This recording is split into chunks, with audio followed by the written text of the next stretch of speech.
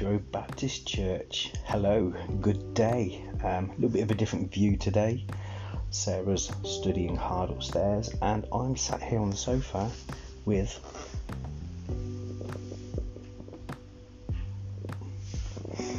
a sleeping beauty. Oh, and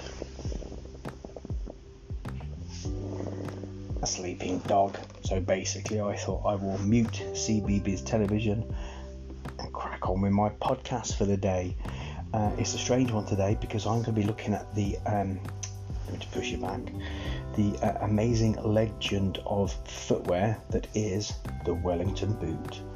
I've got some great facts here for you. So the Wellington boot, you would need a gallon of custard to fill size 10 Wellington boot. I have no idea why anyone would have thought about doing that, but they did. So there you go, that's your first interesting fact. There was a millionaire called Nathan Schwab who bought a pair of Wellington boots back in 1900, and they weren't for him though, they were for his dog. So I guess the word eccentric was missing from the word millionaire. The biggest welly ever built was 8 meters high. Again, great fact. Why? Even Oscar Wilde has commented on Wellington boots giving women freedom in fashion. And in the 20th century, you could make quite a lot of money by making and selling Wellington boots because apparently they were worth more than silver at one point. And I love this one. This is my favourite, which leads me to my passage. But miners in Africa do a welly boot dance to cheer them up when they're feeling low at work. And this is something I'm hoping to implement at Sanctuary Baptist Church when we're back. I feel we need to do a welly boot dance and maybe put some rubber chickens on our head and hold some pom-poms and dance around the office now and again. I think it'd be very worthwhile and certainly worth investing in. We'll see what everyone else thinks about that, shall we? Anyway, so that's led me to my passage today, and it focuses on those miners in Africa, and it's from Proverbs 15:13. A glad heart makes a cheerful face, but by sorrow of heart the spirit is crushed.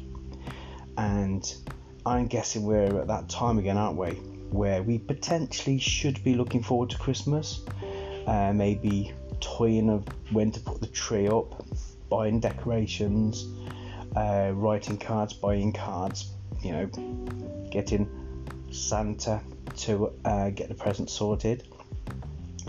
But we're not really, are we? We're in a very strange time. I feel like putting my wellies on now and dancing around the streets with my mask on, being socially distancing and all that. We're in such strange times, aren't we? How can we be cheerful in such times? But God has told us there that a glad heart makes a cheerful face. And do you know what? My heart is glad today. I am glad that the sun is coming through that window over there, and it's obviously warming the dog. He's found the sunny spot of the room, and it's beautiful. The fog's cleared, and I am glad. I'm so glad that I can look out at a bit of nature, a few trees, a few birds. I can see our pets in the garden from here, and it's beautiful. It's quiet, it's peaceful, and it's beautiful. And that has put a cheer in my heart. So I don't need to watch a funny DVD. I've looked over there because that's where the DVDs are. I don't need to constantly think of funny things or search out humour. I can have a cheerful heart by looking at things like that.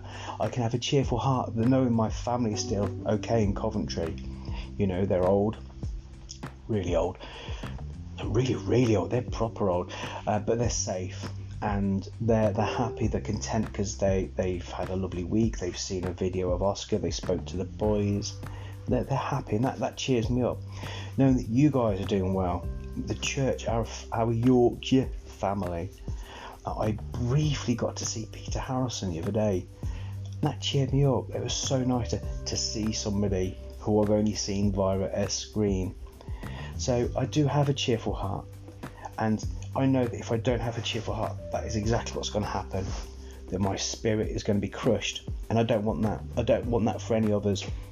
So my prayer is, look, if you're feeling low, I'm not an antidote. I don't by any means claim to have the right answers, but if you find anything that I do funny, then it helps, great.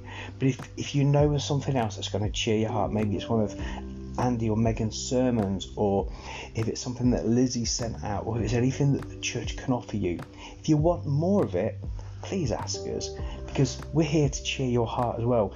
We're here to do the work of the Almighty.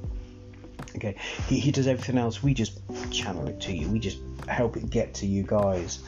So if we can offer anything as a church that will help cheer you and get you through these times, please ask. If there are more worship songs that we could offer you on a weekly, daily basis, please ask, because we will do our best to cheer your heart. We do not want your spirit crushed through these very strange times, because they're easy to be crushed. When you're lonely, when you're thinking too much during the day, your mind starts going into overdrive, and we want to help each other. Lord knows I need help as well. I need to be surrounded by my family and friends and you guys. We can get through this, and it's going to be good for us to keep lifting each other up in prayer and talking to each other, so that we can get through this and talk about our experience of being the COVID generation. I think that's what we're going to be known as. So God bless you guys. Keep your spirits high. Yeah, keep that cheer in your heart, no matter what brings it to you. Even if it's a cup of Yorkshire tea, get it down your, I don't know what your Yorkshires call your mouth, get it down your neck. Have a great day, have a great weekend. We've got a lovely service lined up for Sunday. God bless you all, stay safe, stay gelled up.